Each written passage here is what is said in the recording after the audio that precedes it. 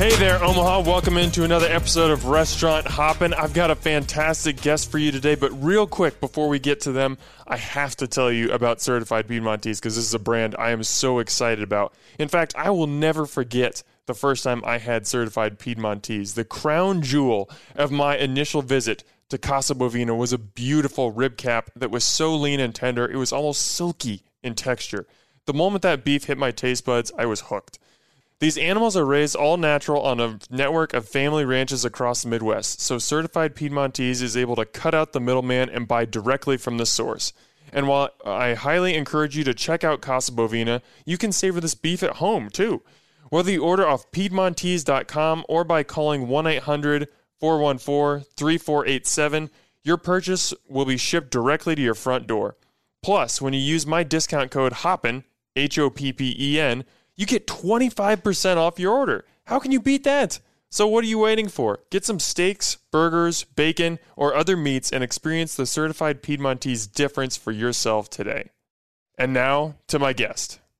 Hey there, Omaha. Welcome into another episode of Restaurant Hoppin'. I'm your host, Dan Hoppin', and few restaurant openings in Omaha in 2023, I think, had as much fanfare coming in as Salted Edge did. And a lot of that is due to just how beautiful of a restaurant this is. I mean, it is right off a lake in Waterloo. You could have an awesome time here, even if you didn't have one bite of food, but you would be really missing out if you didn't have any food because it is downright excellent. I am a huge fan of this place already, and that is due to the hard work of the people sitting next to me today. I have executive chef Joel, Hassanali, and his sous chef Tierra. Guys, welcome to the show. Thanks for having us. Thanks for having us. So I got to start off with a question. You already even got asked out in the lobby today, but it's just a good introduction to Salted Edge. Somebody who hasn't been for the first time, how would you describe the food, the atmosphere? How would you just describe the restaurant to somebody? Well, Salted Edge, we're more of a upscale, casual, contemporary restaurant where everyone is welcome. Right? You can come up with some shorts from the lake. You can wear a suit and tie. Everyone is welcome. The food part of it is really taking it to the next level, and part of that menu development for me was pretty much places that I've been and traveled, and wanted to show great food to Omaha, and it's just a great place for just to come in, relax, have a good time, have great food, great wine, great drinks, sort of beautiful atmosphere. Mm-hmm. Joel, you've got more than 25 years of experience in the restaurant industry. We'll get into your resume more as we get into this conversation. But I mean, a guy who's traveled and done as much as you have, I mean, I'm sure you have all kinds of different opportunities to open concepts, to open restaurants. What was it about this opportunity to be a part of Salted Edge that made you go, yes, I need to be a part of this? Well, I think the biggest thing for me was, like you said, doing this for 25 years, opened a lot of restaurants. I think I opened 24 restaurants in my career. And when this was presented to me by Greg and Ashley Young, our owners, he had a vision. They had a vision of this restaurant out at Waterloo, and he was looking for a chef. And at that time, you know what? I was in a good place. But then the more we talked and just tried to listen to their vision on what they wanted to do, it just was kind of a no-brainer. It's kind of where he's like, chef, I want you to come in as a chef. He actually offered me to be a chef partner. And I think that is what changed, because now I had an opportunity to actually put my stamp on something, help build, create the restaurant, and my vision on what I think it should look like, what I think the menu should look like, and so forth. And it was just a great opportunity, and it's something I couldn't say no to. I'm happy I didn't. I'm happy you didn't either. Let's quickly create that differentiation for the audience. Chef versus chef partner. Two very, very different things, but what's the main difference?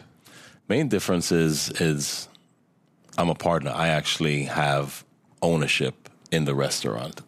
But for me, all through my career, no matter with this opportunity of being a chef partner, it's always having that ownership, right? Because if you're passionate and you love what you're doing, you take that ownership in it. But it's just an opportunity to not only to grow, but was a new challenge for me. It's something that I haven't done in my career, and I love a good challenge, so I accepted it, and here it is now. We'll get more into that challenge, but I got to hear from you, Tierra. How'd you get roped into this thing? How'd you end up at Salted Edge? Basically, so I worked with Chef Joel in Chicago for about 3 years, and then he left to move back to Omaha, and he called me. He's like, Tierra, I need you to take this job. And I'm like, all right, I got you. So he explained to me the concept of Salted Edge, and I was like pretty much roped in immediately. I've never left home, so it was a big move for me, but Salted Edge I'm glad I did it. It's challenging, like he was saying, but I took it because it's a new role for me, like opening a new concept from scratch. So it was like pretty interesting to take. So I'm like, all right, let's do it. What roped you in immediately? Just the whole concept of Salted Edge. Like, because we talk a lot before this job, but like just him explaining it to me and like what his vision was for it and what Greg's vision was. And I was like, all right, this is pretty cool. And Joel, I mean, as you're thinking about how am I going to build this restaurant? How am I going to build my team? What was it about Tierra that made you go, that's somebody I need? I'm making that call to her right now. Well, you know what? We worked, like she said, we worked together in Chicago.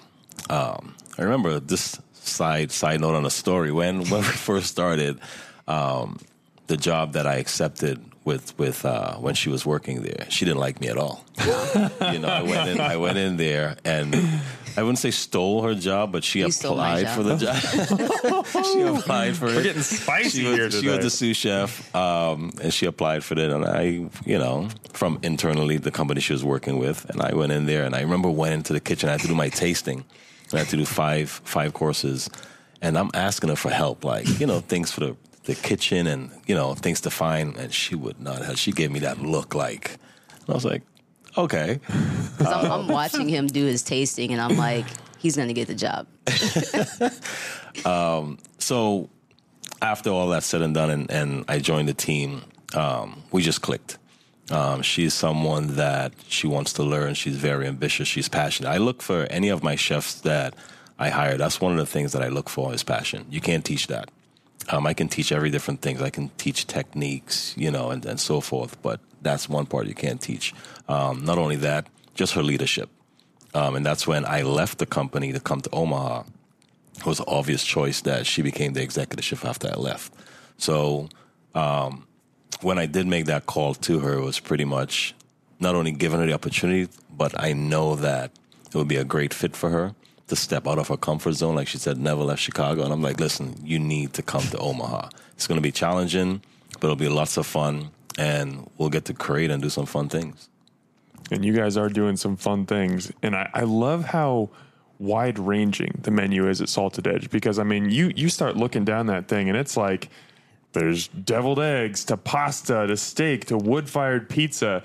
Honestly, like, that's a little bit, not a red flag is too strong of a term, but when I go to a restaurant and I see a menu that's that wide-ranging, I'm just like, okay, is this a jack of all trades, master of none type of situation? And I'm happy to report that was not our experience at all at Salted Edge. My wife and I had 4 different dishes, all vastly different and all very excellent.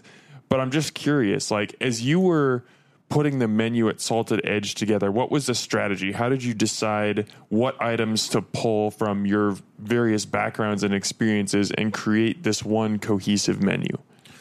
Well, what the fun part about it is after Greg shared his vision and I put my vision in there, I wanted something that, after doing my research, I wanted to bring something to West Omaha that we don't have, right? Started with the menu. To be honest with you, we wanted to go farm to table. And then after doing, research and really thinking about it, farm to table, that line is really, that's a sensitive line to cross, especially here in Nebraska. So we changed that from, sourcing locally as much as possible. And that's what we try to do. So I wanted to put that into play when I actually developed this menu. But I wanted to do a wide range of different things. Wanted to have some steak. Greg was very passionate that we wanted to have pizza. It's like, all right, pizza. But then I know, okay, you have to throw a pasta in there, right? People in Omaha, it's the Midwest. You have to have pasta. all right, let's do pasta, but let's make our own pasta. And I wanted to do something different and classic. And I just came out from Italy last year, and I was like, you know what, bolognese. But I wanted to put a twist on the bolognese. And then for the appetizers, just some fun things that I have worked with before, that I've tested, and things that I've traveled with. And I was like, you know what, the breadboard. Ashley was like, we have to do a breadboard. I was like, already had that in my mind. But she's like, can we put butters and salt with it? No problem. So the breadboard came alive. I just wanted to do something unique and different with that. Devil eggs is something that I made at home, and I'm like, you know what? Let's spice this up a bit. Let's put some crispy shrimp on top. And then I remember T and I, we talked about it, and we're like, we'll do tomato bacon jam. So just things that I wanted to just put different twists on things to make it unique, to bring to West Omaha, and make it fun. We went through this menu, and I myself, with her, were going through, and I was like, I think the menu's too big. We should cut it down. But we sat and we're like, what do we pull off? You know, everything that we went on there was like, what can we delete? And we just look at each other and decide. Nothing. You can't cut your favorite kid from the baseball team. I was like, we just can't. You know, and then Greg tried our food and he was wowed by it. And I was like, I want to take something. He's like, you can't. You know, so we kept it all on. And I won't say it's not challenging, but you know what? It works, right? It's the biggest thing for me is the best quality of products that we can get. But it's really orchestrating the kitchen on us to actually execute this on a high level. And I think the team that I have is doing a tremendous job. Couldn't do it without my team, especially the person on my left here. But, you know, just something different that we wanted to do. I love how in that answer you use the word twist at least 3 or 4 times, because I think that's kind of one of the cohesive through lines in the menu is that, yeah, somebody might look at it and say, oh, there's deviled eggs and French onion soup and there's a steak. But no, it's deviled eggs with that tomato bacon jam and crispy shrimp. It's French onion soup with braised short ribs. It's sorry, it's a ribeye steak with bone marrow bordelaise and truffle béarnaise. I had to reference my notes to make sure I didn't screw that one up. But what you're doing is you are taking dishes that are familiar to people, but you're presenting them in a way that they've probably never seen it before. How fun is that to just kind of blow people's minds a little bit and say, hey, you know what a steak is, but you've never had a steak like this. Right.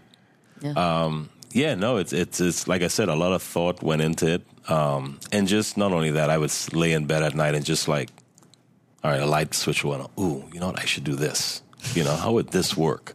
I remember I was going somewhere I was traveling to. I remember mid-flight, I texted her and I was like, I'm going to change the scallop dish. And she's like, of course you are.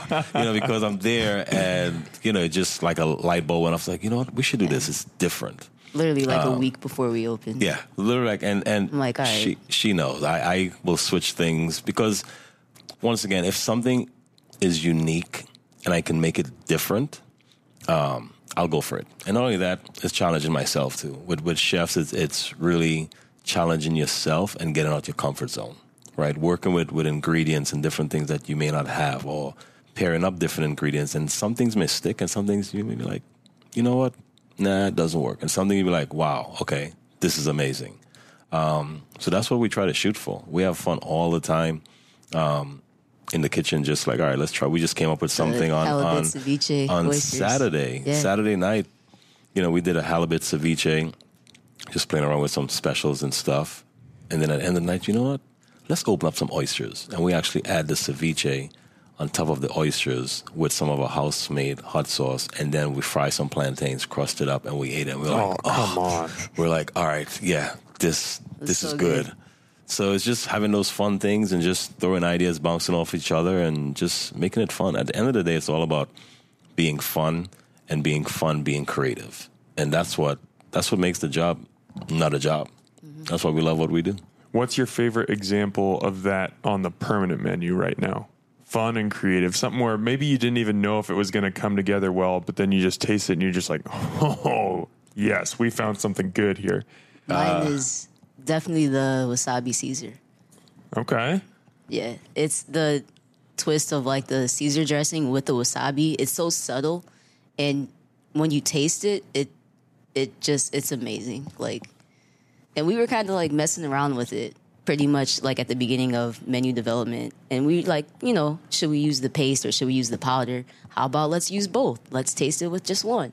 And just like we were just sitting there just eating the dressing all day because it was so good. We were like, yeah, that's it. Yeah, that's definitely it. we're just, like I said, we just played around with stuff. And then we're like, you know what? And we had the Caesar set, and I was like, T, it's missing something. How about we do some cured egg yolks? Just like, all right, let's try it. So now there's grated cured egg yolks over the top. But to hers is the Caesar. For mine, I like the scallop, and it's a huge seller right now for us, and that's something that that dish changed like three times. Because on the plane, the one I came up with was a pacini mushroom dusted scallop. And we did that. And during training, we changed the whole dish to the dish on what it is now. And we did the bacon powder on there, the chive oil. We add the shaved Brussels sprouts with lardon bacon, sweet potato, and pomegranate, kind of keep it seasonal. But you eat it all together. It's so good. Yeah. Can you walk me through the development of a dish? And I'm sure that it varies from dish to dish. There are probably some that come together relatively easy, and then there are some that get adjusted more and more over time. But generally speaking, how does a dish kind of go from original concept, hey, we need a scallop dish on the menu, to, okay, now we're serving this to guests and we feel good about it? Well, I think for me, it's first to start off with that vision, right? It's like putting it together like, all right, want to do a scallop dish. How do we start? Well, we know scallops is the main ingredient. What can we compose with that? For this particular scallop dish we wanted to hit the seasonal. We're getting into the fall, so we wanted to use seasonal ingredients. So it starts off with just jotting some things down and having a discussion, like, all right, do we think this would work? And then we'll just get into play mode, go into the kitchen and just start working with some things, right? Just coming up with things together. We go through the whole fact of, costing out the menu and stuff like that. But the first part of it is like, all right, what does that look like? What kind of flavors we're trying to get out of this dish, right? Flavors, textures that we're trying to get out of this dish, and then shoot for it. Sometimes, the first try is like, man, this is good. And sometimes it's like, all right, we need to add certain things. Maybe we should pull certain things out. How about we just switch it up? We have done that several times, even with the chicken. We have made that verde, I don't know, so many times. The first time we made it, we're like, man, this is good, But then we made it again. We're like, nah, let's switch it up, And we did. And I remember I actually put her on that task, and I was like, all right, you need to work on that verde sauce. Here's the ingredients. Now go. And she actually came up with it, and pretty good. And the only thing I added was my chef spice. I was like, it's missing a little chef spice in there, which is the same spice we use for the chicken. And that's just one of the things that, you go through in the process, of tweaking things and changing things and so forth until you get it to that point where it's like, all right, this is the wow factor. Mm-hmm. Yeah. Tierra, what's the level of creativity that you're allowed at Salted Edge compared to previous restaurants you've worked at? He lets me do whatever I want, as long as he tastes it. Which our palates are pretty similar, so like we kind of look for the same things in our dishes. So we bounce off of each other a lot. So I think after like 5 years, he kind of trusts me a little bit. It's probably earned. Yeah. It takes a while. Definitely takes a while. Once I have that trust, and like I said, the whole reason of her being here is because I trusted her. So I was like, hey, and I, with any chef wants, their right-hand person is someone that they can trust and they can rely on, and definitely can rely and trust T. So it's been great.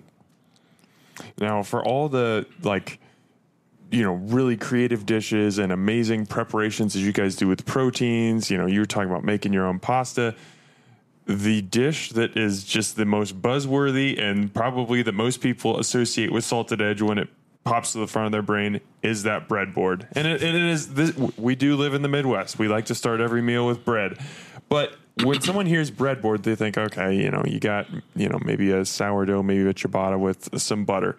No. That's not what you guys are doing. You guys have 4 wildly different breads on this plate. There's a honey-dipped cornbread, Parmesan cayenne popovers, herb butter buns, and orange rosemary biscuits. And they're all paired with different butters and salts that have that specific flavor profile to match with that bread.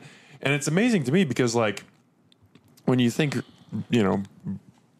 a cornbread and a popover are completely different. It's not like you're just creating 4 breads and then, putting different butters or putting slightly different flavors. It's a different texture. It's a different everything.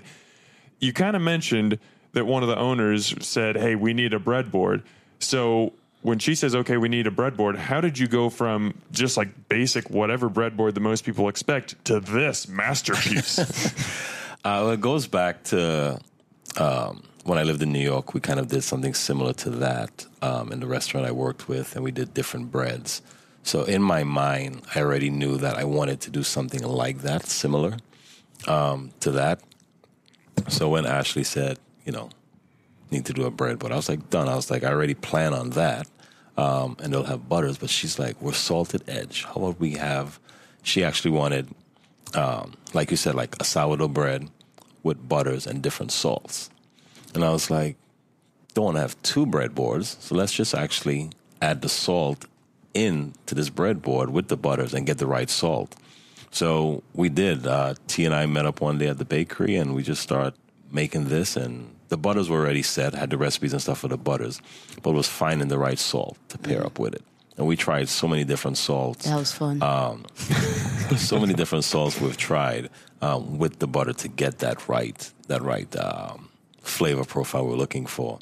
So this is why with the popover we have the sun-dried tomato butter with the jalapeno salt. But when you eat it, it just works, right? You get the sweetness from the sun-dried tomato, but then the jalapeno has that salt flavor, but then you get a little pop, right? A little pop of heat, which is really, really nice when you're having that popover, especially when it's fresh out of the oven. It's nice, it's hot, it's light, it's flaky.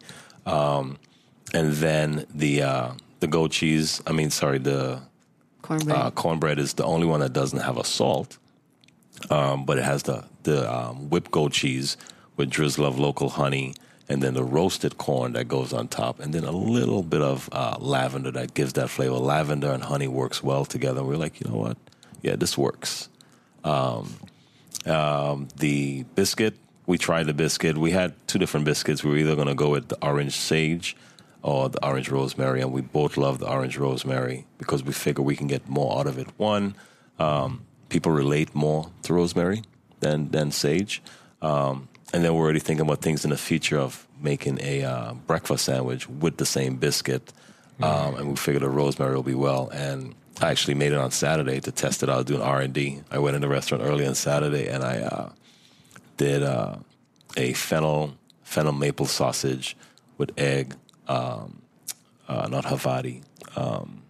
Havarti cheese with the biscuit, and can't wait for you to try it, Dan. You are killing me right now, man. Breakfast sandwiches are one of my favorite things in the world, and my gosh. I know that because I remember seeing that one video that you had when you're having a breakfast sandwich. Can't wait for you to try this one because I tried it. It's just so unique because of the orange and the rosemary flavor into the biscuit. It has a sweet tone to it. It'll be there soon. Oh my gosh. Yeah, you just put the bat signal out. I'll be there without a doubt. So a lot of this menu, like I said, it's kind of wide ranging, but when you kind of look at it, it makes sense together. And then all of a sudden there's wood-fired pizzas. I feel like that just kind of jumps out of left field. It's hey, we got pizza too. But you said that one of the owners was passionate and he was hey, we want to have pizza on this menu. What was that conversation like? Was that something where you were yeah, let's do it? Or was it does that fit with the rest of the concept? Yeah, it was. We had that conversation because he loves pizza. He's you gotta have pizza on the menu, chef. I was okay. So part of that too is developing the restaurant. So part of throwing that curveball, we already had started certain things with the restaurant, and now said he wanted pizza. It's like, all right. That's why if you look at the restaurant, it's separated. Because I wanted, not only if we're going to do the pizza, if we're going to do pizza, we're going to do it right. So I wanted an awesome pizza oven, which we did our research and we got a great one. The dough is very, very important. So we did a lot of research on doughs.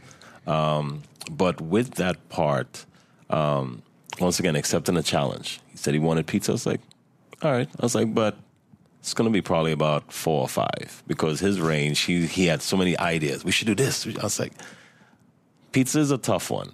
But part of wanting a pizza in the restaurant, look at where we're at in West Shores. There's nothing really out there. And he's like, listen, pizza, people are going to order pizza to go. You have to have pizza, chef. And I was like, okay. So, yeah, we have 6 great pizzas. 2 of them is going to be seasonal, which we'll switch on and off. But like I said, it was a bit challenging, but now it all works. We made it work. People love the pizzas. We get really great feedback on pizzas. Even with that development, too, you have to have your classics, right? So we have the margarita, we have a spicy pepperoni.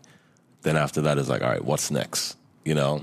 So then we talked about the truffle, right? Mushrooms, wild mushroom truffle pizza with a bechamel, a grey bechamel. But truffle, mushroom, we need something to sexy it up. All right, let's put an egg yolk in there. Oh, right? There you go. So we have an egg in the center of it. So when you're eating that pizza, you have the egg yolk, the runny egg yolk, all the flavors go together, some nice fresh thyme over the top once it comes off. We have one of my favorite pizza is the sausage burrata with broccolini. And that pizza was actually just sausage and burrata. And I think, was it spinach? Spinach, yeah. But then I'm like, we tried it. It's like charred broccolini. It's like, I love broccolini, the charred flavor of the broccolini with the sausage, with the burrata. That came alive. And I mean, that's I have that pizza at least twice a week. Oh, wow. That's good. Yeah. Okay. Like, you know, we're busy. We're constantly going. So like the easiest thing to have is like, you know what, throw a pizza in the oven. You know, and they were like, chef, what? So they already know. Now, once I say pizza in the oven, my guys already know sausage and burrata, chef. Yep, that's what I want. We have a butternut squash pizza. Butternut squash pizza, brulee onions, maple bacon, and pickled Fresno chilies. And so with that, that's another one where you get layers of flavors. You get into sweetness from the butternut squash and the brulee onions, but you get a little bit of that heat. Then you have the bacon. And that's seasonal. That's going to be changing pretty soon. We have a unique pizza that's coming on the menu in about 2 weeks. Yeah. Something different, unique with a nice twist. Okay, I won't push you on that because that just gives people a reason to follow Salted Edge on social media and come into the restaurant.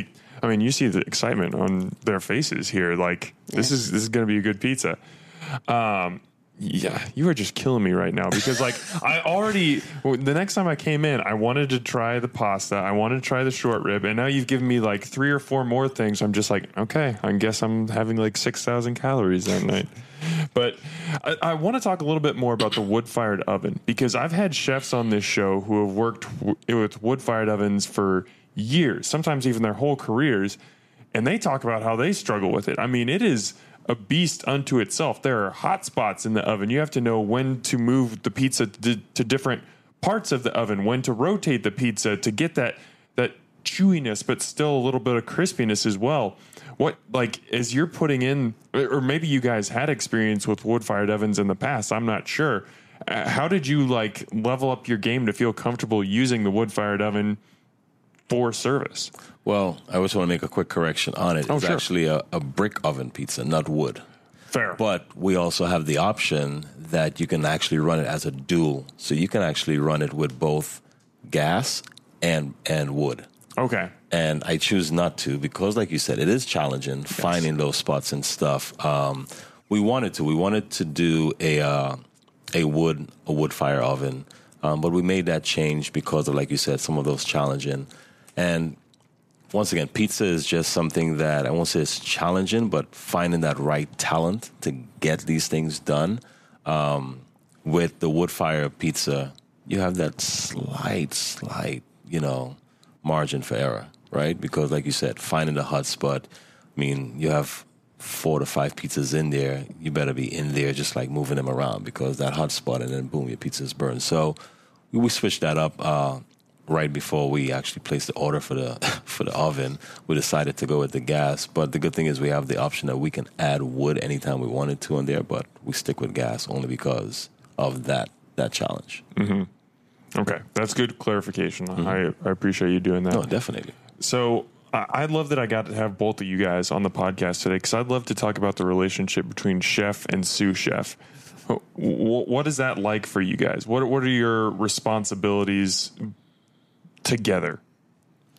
Well, at the end of the day, it's a collaboration, right? Definitely. Definitely a collaboration. And every chef needs, not only great people, but that right-hand person that they can rely on.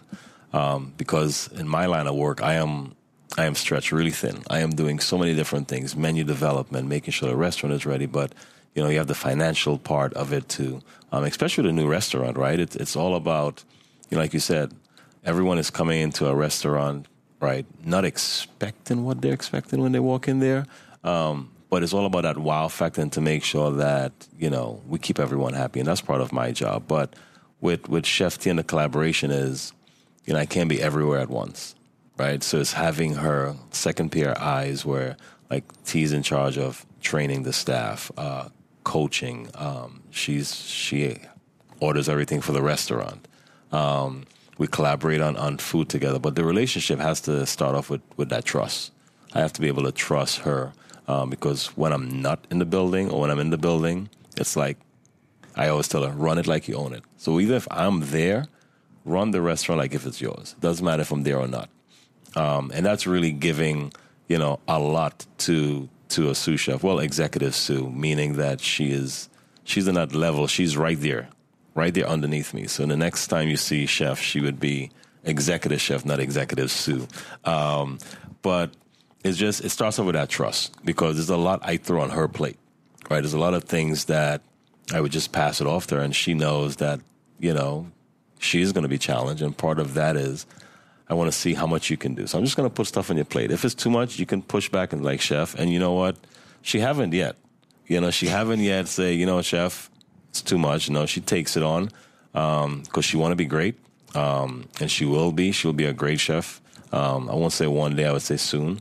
So it's all about just keeping her interested, keeping her knowing that, motivated, that, there's something waiting for you. So that's why I put a lot on her. What's it like to have that level of trust, Tierra? It's amazing. I'm not going to lie. Like, working with Chef, having that trust, and my job is to take as much off of his plate as possible. So, like, we work well together. I know when he's being stretched to his thinnest point. So I ask him, Chef, what do you need from me? What can I take from you? Especially with us being in the restaurant now, I just try to run it, like he said, run it like it's mine. So that way, that's one thing that he doesn't have to worry about, because I know that his mind is like 10 steps ahead. They're thinking about concept 2 and 3 and 4. So you focus on that. Let me do what we have here now. So it works out nicely. I mean, he does put a lot on my plate, but the things that I need from him, like, he knows what I need. Like, I'll tell him, Chef, this is important. You need to do this right now. And he'll be like, all right. So we work well together. It's a nice give and take. We trust each other. And we're also, like, we have a great relationship, so we can be honest with each other. I'll pull him outside and be like, hey, that wasn't cool, or vice versa. Like, we have cooler talks. Yes, the cooler talks. We have cooler talks. The cooler talks. I think every chef that listened to the podcast, they know about the cooler talks. But yeah, she knows. She can look at me and just know. I don't have to say much. She knows. I won't say do my dirty work, but in the sense of, all right, T, we need to go take care of that or that person. And she's like, Chef, got it, done. So. Oh, I've even seen that in this conversation. Just the side glances that you guys have each other, the way your eyes meet, and like when I'm asking a question, you guys will look at each other and both smile and be like, okay, I know he's going to talk about that dish, or he's going to tell that story. Like, that's a chemistry that takes a lot of time. And I mean, we've used the word trust a lot, but trust to form. How important is it when you're talking about, I've got a lot of stuff that's happening that's on my plate that's outside the kitchen, to have somebody that you can trust to run the kitchen? I imagine that's imperative, but it's also extremely hard to find, right? Yes. I mean, definitely. It takes years. Like she said, it took us 5 years, to get here.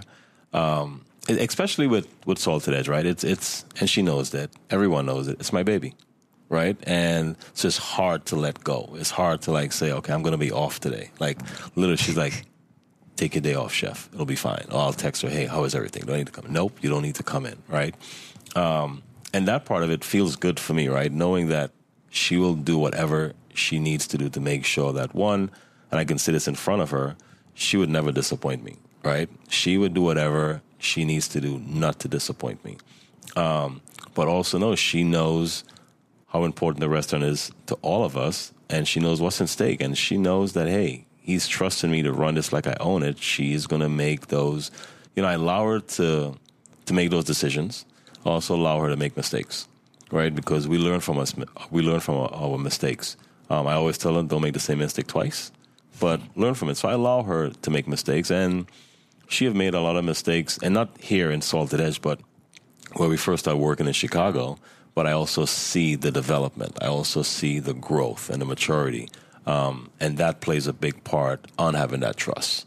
Because there was a time where in Chicago, the other position, I had got promoted to be a regional, so I was traveling a lot. So I had to leave her in charge of the restaurant. She did well. Like I said, when Salted Edge was born, my obvious choice, my number one pick is standing right here. And I've worked with a lot of great chefs. I have mentored a lot of great individuals, but it was a no-brainer to say, hey, not only good for me, because I actually talked to my wife about it. I was like, I'm getting Tierra, and I know why, because I know what I'm getting, right? I know what I'm getting with her. I also know it's someone that I can trust. So it was easy. Hey there, listeners. We'll get back to my guest in a minute, but I got to remind you one more time about Certified Piedmontese. There are certain moments in your life that are so remarkable, you'll just never forget them. I distinctly remember the first time that I watched LeBron James play basketball and the first time I saw the original Star Wars. The sheer awe I had in those moments changed the way I look at basketball and movies, respectively, moving forward. The same goes to steak, thanks to Certified Piedmontese. The rib cap at Casa Bovina is so rich, decadent, and fork tender that it is seared into my brain. But you don't have to dine at Casa Bovina to have that same life-changing experience. This beef is so delicious, even the average home cook can look like a superstar using these steaks, roasts, and ground beef. Trust me, I know from experience. Check out all the options on CertifiedPiedmontese.com and use my promo code HOPPEN, HOPPEN, for 25% off your order. It's time to start creating new beef-centric memories that'll stay with you forever. And now, back to my guest. I want to get back to Salted Edge real quick, but there's something I got to ask you about, Joel, and from your previous stops. And we could probably go 2 or 3 hours of podcasting just talking about your career, because there are so many fascinating components of it that I want to ask you about. But the one that I can't pass up is working with the professional Miami sports teams, the Marlins and the Dolphins. I've never had a chef on the podcast. I've never had a conversation with a chef who worked for teams before. So I'm just going to leave this pretty wide open, and you can take it whatever direction you want. But what was that like, and how did that differ from being a chef in a restaurant? Very challenging. I'll tell you that much. I had a great experience. I was there for 3.5, 4 years. I've learned a lot, but the one thing it's always like with any chef. It's always you have to be ready, game on, right? And literally game on. But that experience for me, that was early in my career. So and that's the reason why I said it was challenging, because it was really early in my career when I first moved to Florida and I started working there. And I didn't start it off as the chef. I literally started as the chef assistant And then right in the middle of the season, the chef got hurt. And I remember the executive chef called me in the office, and he's like, "We're not going to bring anyone else. We're going to have you. I've been looking at you. You've been doing a great job. I'm going to have you finish the baseball season, running it for the team, and we'll see how it goes, And I remember after baseball season, he called me in the office. He's like, "You know what? Are you ready for football?" And I was like, "Yeah." He's like, "All right, well, you got it. This is your gig now." And that was a huge wow factor for me. It was like, okay. And then once again, talking about trust, he trusted me, right? We work well together. But that is just dealing with the players. I've met great players, hang out with great players, but, they're demanding. Certain things that they want, so just feeding them. But not only that, though, after taking care of the players, I was in charge of all the skybox. So we had those as well, too, right? And then for football, we also had it's called a game day buffet, where we do these different themes. Every game will be a different theme. We'll do Mexican theme. We'll do so many different things. Ice carving. That's where I learned to do ice carving as well. My chef taught me how to do ice carving. And we would do ice carving every week. And that was, the experience working for the Dolphins and the Marlins was just amazing. I actually get to experience the Marlins World Series as well. In 2001? Or 97? 97. Yeah, 97, yeah. Okay. I was part of that, and that thing was insane. It's long nights, long days, but you know what? It's an experience that I'll never forget. It was just awesome. I could pick your brain on that forever, because, just all the unique things that come along with that, so many different athletes. They have their personal palates. They have different, nutrition things that some guys want to gain weight. Some guys want to lose weight. Some guys are all about putting on muscle. I imagine just balancing all that is insane. We don't have time to go into that today, but maybe another time we can have an episode 2.0. Okay. But correct me if I'm wrong on this, but your introduction to Omaha was working here at Crave, right? Yes, in 2014. Okay. Yes, I was the R&D chef for Crave in Midtown. And then you went to another Crave, but obviously Omaha must have left some kind of an impression on you, because you're back now. What was it about that stint in Omaha that made you think, this isn't a place that I wouldn't mind coming back to? You know what? It's, opportunity for one. For the second time coming back around, it was an opportunity. But at that time, my wife now, we're dating, and, we moved here and we had a great time, right? No kids, so she had a great time loving the city. I was working a lot. But the second time around, we had two young ones, a 5-year-old and an 8-year-old. And when this opportunity, came 3 years ago, to move back to Omaha, we literally looked at each other like, it's a great place to raise a family. But also, too, I know the food scene had so much potential. Just knowing certain restaurants when I was here with Crave, Great Plume was out there. Miss Great Plume. Yeah, Great Plume was out there. Some other restaurants downtown, and I realized that the food scene had so much potential that I would love to come here and just show what I can do. And I've lived in so many big cities. Omaha is the smallest city I've lived in, but won't change it. I love it. This is home. This is going to be home for a long while. My wife said I can't move again, so I'll be here for a minute. Now, I would love to get both of you guys' perspectives on this, because obviously I'm majorly biased, but I think Omaha's food scene is amazing. And, I think it's growing a lot. Like you said, you even saw the potential last time you were here. But you guys have come from outside, Chicago, obviously an incredible food scene. When you look at Omaha's food scene, just what's your overall take? Is there something that you think we're really strong in, something that we're missing? Do you see it on the rise? Well, when you just think about the Omaha food scene, what do you think, Tierra? Honestly, I like it. I think that it's very much on a incline. So I feel like moving here now, it's the perfect time, because there's a lot of new restaurants emerging. There's a lot of new stuff happening. Of course, like being from Chicago, it's not Chicago. Your pizza's trash here. I'm sorry, but I mean, I'm like pleasantly surprised. Like visiting different neighborhoods and trying new concepts. Like it's cool. It's a lot cooler than I thought it was going to be honest. But I like where it's at now, and it's definitely like going upwards. And it's cool to be a part of that, especially being a part of Salted Edge. So, yeah. All right, let's get into the design of the restaurant, because I think that's part of something that's different between that chef and chef partner is you get more of a voice in what is the restaurant going to look like? How do I get to set up my kitchen to set me and my team up for success? So as you're starting to think about not just menu design, but the restaurant itself and the kitchen itself and what it's going to look like, what are some of the elements that you're just like, I need this? Well, one of it was an open kitchen. Right off the bat, when we first started designing it wasn't really designed. When I came on board not exactly in the beginning stage. So there were some things that, was already started in the design. And I remember when I came on board, it's like, all right, we're going to scratch that. We're going to start over. Probably it's my reason why we just opened in October, because we pushed back, so many things to get changed. But one of it was definitely an open kitchen. I wanted everyone to see. We have nothing to hide.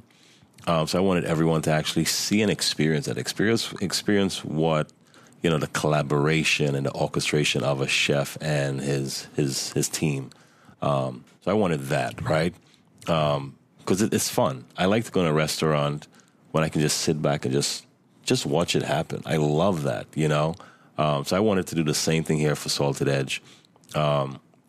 And then we had the chef table, and I wanted to design that where we can have that chef table experience.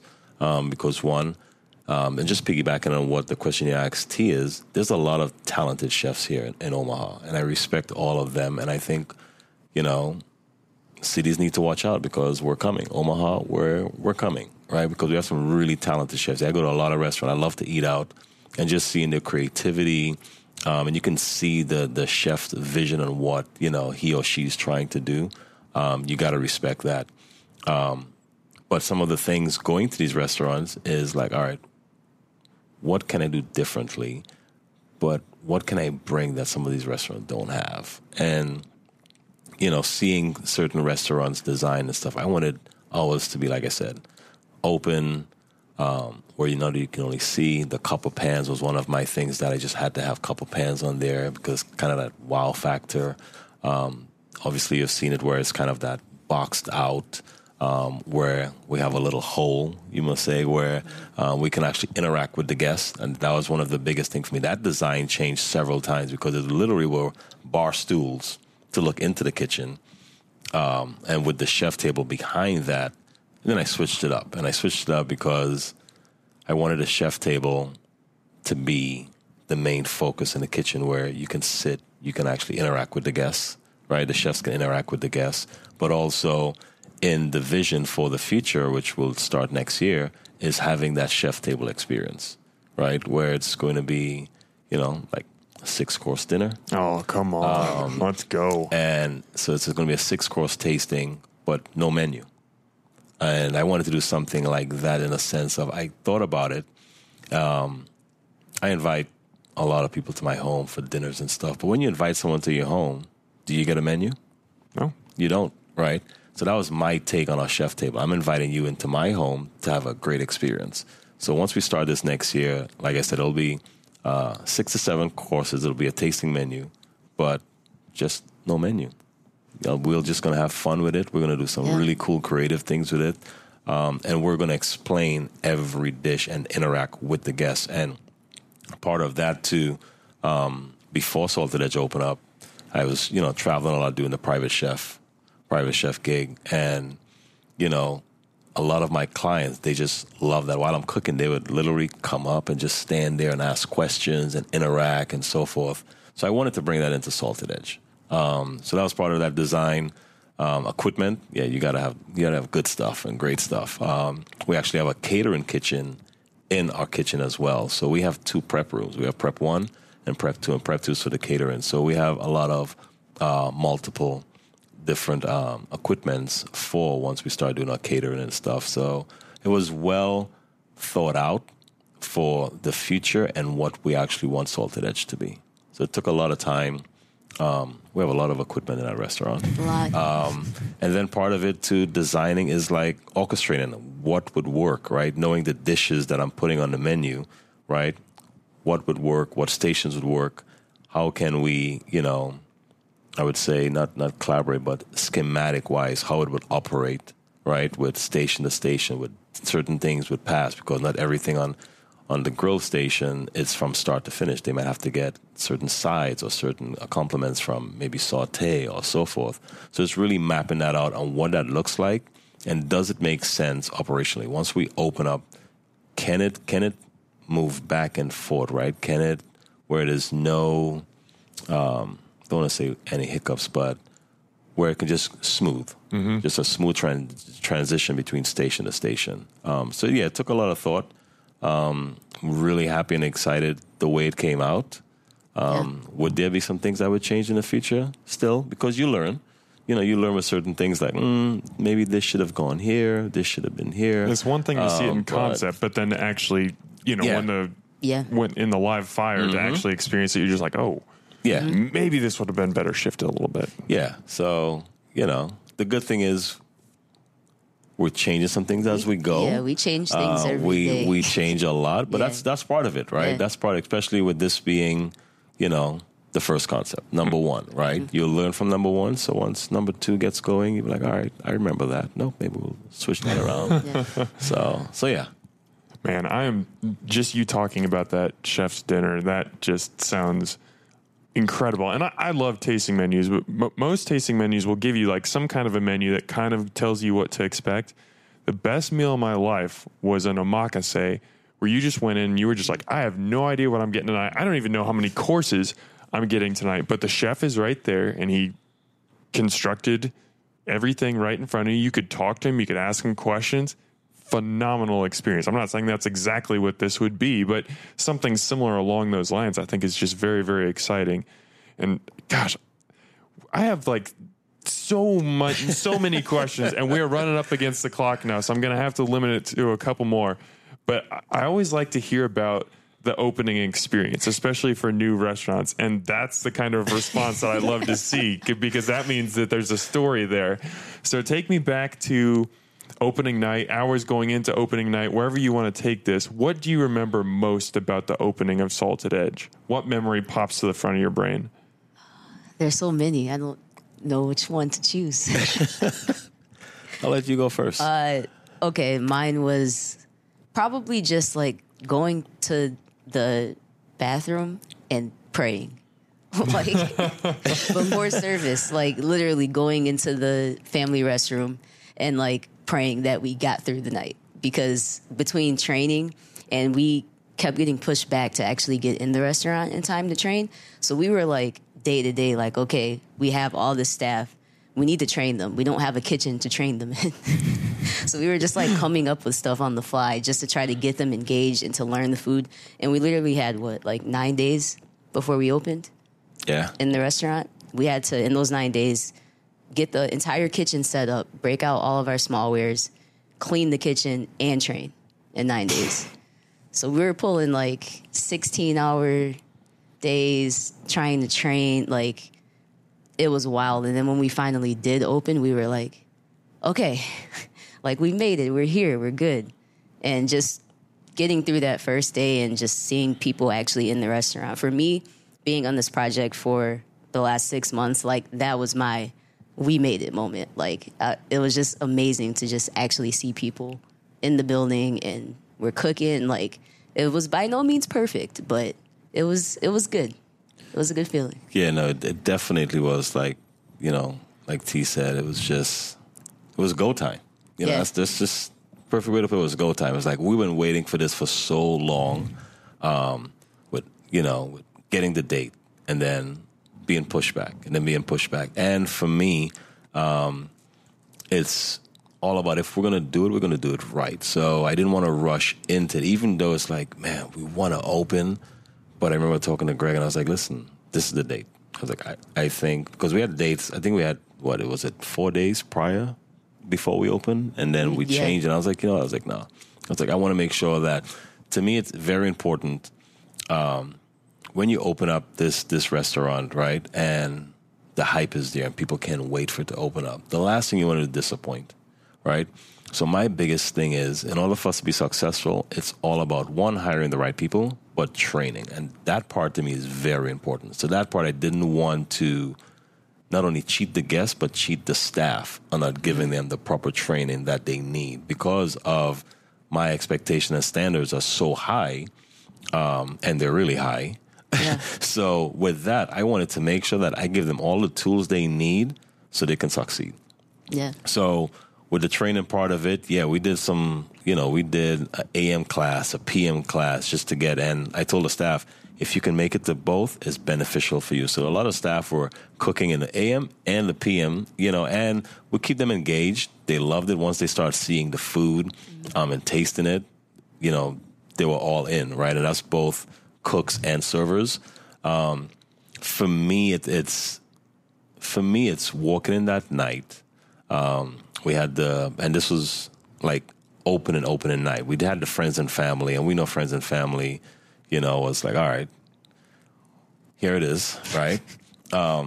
But with having actually paying guests in the building, having the red carpet, cutting the ribbon and stuff, and having some really important people in my life that was there to share that moment.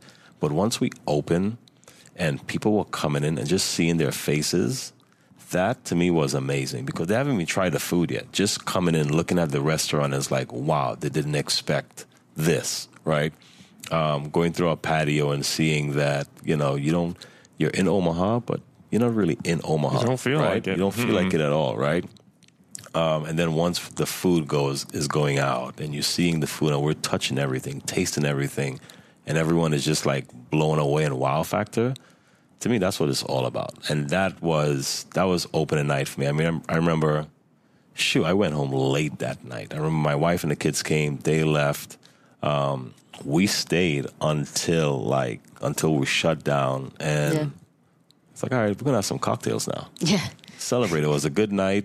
Had post shift with my staff. That's something that we always do. We have a pre shift and we have a post shift. Whether it's not a good night or it's a great night, we always let the staff know, hey, great job. Here's the opportunities we need to work on. We're going to be better tomorrow. Tomorrow is always the next day, right? So it's always, what can we learn from today so we can fix that for the next day? So we had that. And I remember just walking out and looking at the building and be like, man, we did it. People were happy. It was great. Well, I think that's what you're saying there. That's one of the benefits of the open kitchen too, because so many times I think about an open kitchen from two perspectives, from the diner's angle. One, like you said, it's fun to watch you guys do your jobs, to watch you cook. Like, that's awesome. Two, it's great to have that accountability where you can see everything that's going on and okay, these guys aren't, taking any shortcuts because I can see everything they're doing. But then there's that added benefit from you guys' side where you get to see people enjoy the food. You're not just in the back separated by a wall, but you can see, and I know you're busy, so you're not just watching people, but like when a dish comes to somebody's table and you can kind of see their eyes light up or they take a bite, like that, maybe that gives you that extra jolt of energy when I'm 10 hours into this shift and I'm ready to get out of here, but that person is happy. I made them happy right now. Yeah. So just another added benefit to the open kitchen. Oh, no, definitely. It's just like I said, and our kitchen and our restaurant is open, so it is wide open. You can see, right? You can see who's having a great time. People are laughing. It's loud. They're drinking, having a great time, eating. I'm seeing the servers bringing plates back. I always look to make sure, are they all empty or not? But that part to me is just great. All right, 2 more questions for you guys, and then I'll let you get out of here. But I like to ask these questions to just about everyone who comes on this show, and I think with you guys' varied backgrounds and careers, I'm really interested to hear your answers. First one is this. What is one thing about restaurant lives and cooking that you don't think diners understand, that you wish they did understand? I'll let you go first on that one. Just the back part of it, right? Just what we go through as chefs, right? With the preparation. All right, so I'll answer it this way. The restaurant business is challenging, right? It is very challenging. You have to love this, right? You can't just say you're doing it for the money. You have to love what you do. But there's so many things that the guests, they have no idea, right? On the day-to-day, and some examples, staff calling out, right? A truck, we're not getting our deliveries on time, or equipment breaking down, or so forth, right? It's our job to make sure they don't feel that I experienced that, right? But I think a lot of times it's the guests, and you know what? We have some good ones here. We haven't had an experience where I'll use the word impatient, right? And understanding. Mm-hmm. We have a lot of patient and understanding guests that's coming through our building. But I think a lot of, diners don't really get that, in the sense of there's so many things that goes on a day-to-day. Even right before we open up, we can have, 2 guys call out. Or, you know what? We can't get hot water. Or, chef, my fryer is not turning on. All of these things. And you don't get to cancel service. And you don't get to take anything off the menu. You got to figure it out. You have to figure it out and make sure that they don't experience it, right? They don't know what's happening on the backside. And not only that, man, it takes a toll on chefs. It's like, you have to love it, but, man, there's days where you're like, ooh, I love what I do, but, man, this was a rough one, But, yeah, that's my take on it. I mean, I think after COVID, I think now diners are more understanding and I think more appreciated of chefs and what the restaurant industry brings. Yeah, because we had to eat our own cooking for 2 years. And we're like, hey, restaurants are pretty awesome and we should appreciate them more. But I think before that, waiting 20 minutes for a meal, people would lose their mind. Yeah. Where now I think, you learn to appreciate it. I mean, I myself, I go into the kitchen, when I go into restaurants and I'm waiting a while for my food or seeing a server, just running their butt off or whatever. I get it. I understand what they're going through, And sometimes you look at some other guests and they're just like shaking their heads or just don't get it. But I mean, it's a lot goes into getting a restaurant up and running, but giving you the experience that you want, right? I mean, we're doing this because we love this, but at the end of the day, you're coming to have a great meal. And for me, I wanted to make sure it's perfect at all times. Yeah. And have that experience. But, man, from the servers to the dishwashers, I mean, people don't understand what a dishwasher goes through. Mm-hmm. The things we throw at them. Well, the most important jobs in a restaurant. One of the most important part, and this is why, man, it's we take care of, all our staff, right? We take care of our people. But the dishwashers, we show them love every day. You got to, because if you don't have them, man, yeah. It's not going to be a good day. Not going to be a pretty one. No, I agree with everything Chef said. I think I just wish people understood what we go through more. It's not an easy job. I tell my line cooks all the time, like, you have to be passionate about what you do. Otherwise, you're not going to make it in this industry. So people just don't understand, like, how much our job actually is. Like, it's more than just coming in. They watch Food Network, right? So they think, oh, we just come in and play with food and here you go. No, my Cisco truck isn't here. Our ETA is 3:00. We start dinner service at 4:00. I don't have short rib to make you braise short rib that takes 3 hours to cook. Like, people don't understand, like, the intricate details. I was on Instagram last night and there was a post that was talking about all chefs being alcoholics because we're crazy, because we can't control our life the way that we control our kitchens. And it's kind of true. Like, it's true. But yeah, people just, they don't understand, like, this industry it's an industry of grit. Like, you have to work hard. It's tough. It's not going in and just like, it's like, I was telling some of my young guys, it's like, everyone want to be a chef now. Because they went to culinary school, they're like, I want to be a chef. And it's like, you got to work your way up. Yeah. Right? It's where, I washed dishes, I did prep. I did it all, right? And now it's like, I'm fresh out of culinary school. Oh, I have this piece of paper. Yep, here you go. I want to apply for executive chef position. You're crazy. It's a lot. It's a lot goes into it. the entitlement is there where, well, I'm entitled to it. I want to get my name on my jacket. I want to get that title. No, you gotta put the work in. Like T said, it's grit. But you know what? I won't say the best part of this job, but for me, it's just the love. I've been doing this for so many years. At an early age, as a young kid, I love food, and yeah, I wouldn't change it. Wouldn't change it at all. Oh, yeah. It's what I love to do. I love to make people happy. I love to tell my story on a plate. I love to, it's art, right? It's like blank canvas, and here you go, and making something, and then having that wow factor. Same thing with food, but you have to love it. The industry is way too hard not to be passionate and love this, because you won't make it if you don't have that love and passion for it. So this is why we do. This is what we do. This is why we go in there, work the late nights, the long hours, is because we love it. We love people like you coming into the restaurant, having a great meal, enjoying it, talking about it. That's rewarding to me. Yeah. So.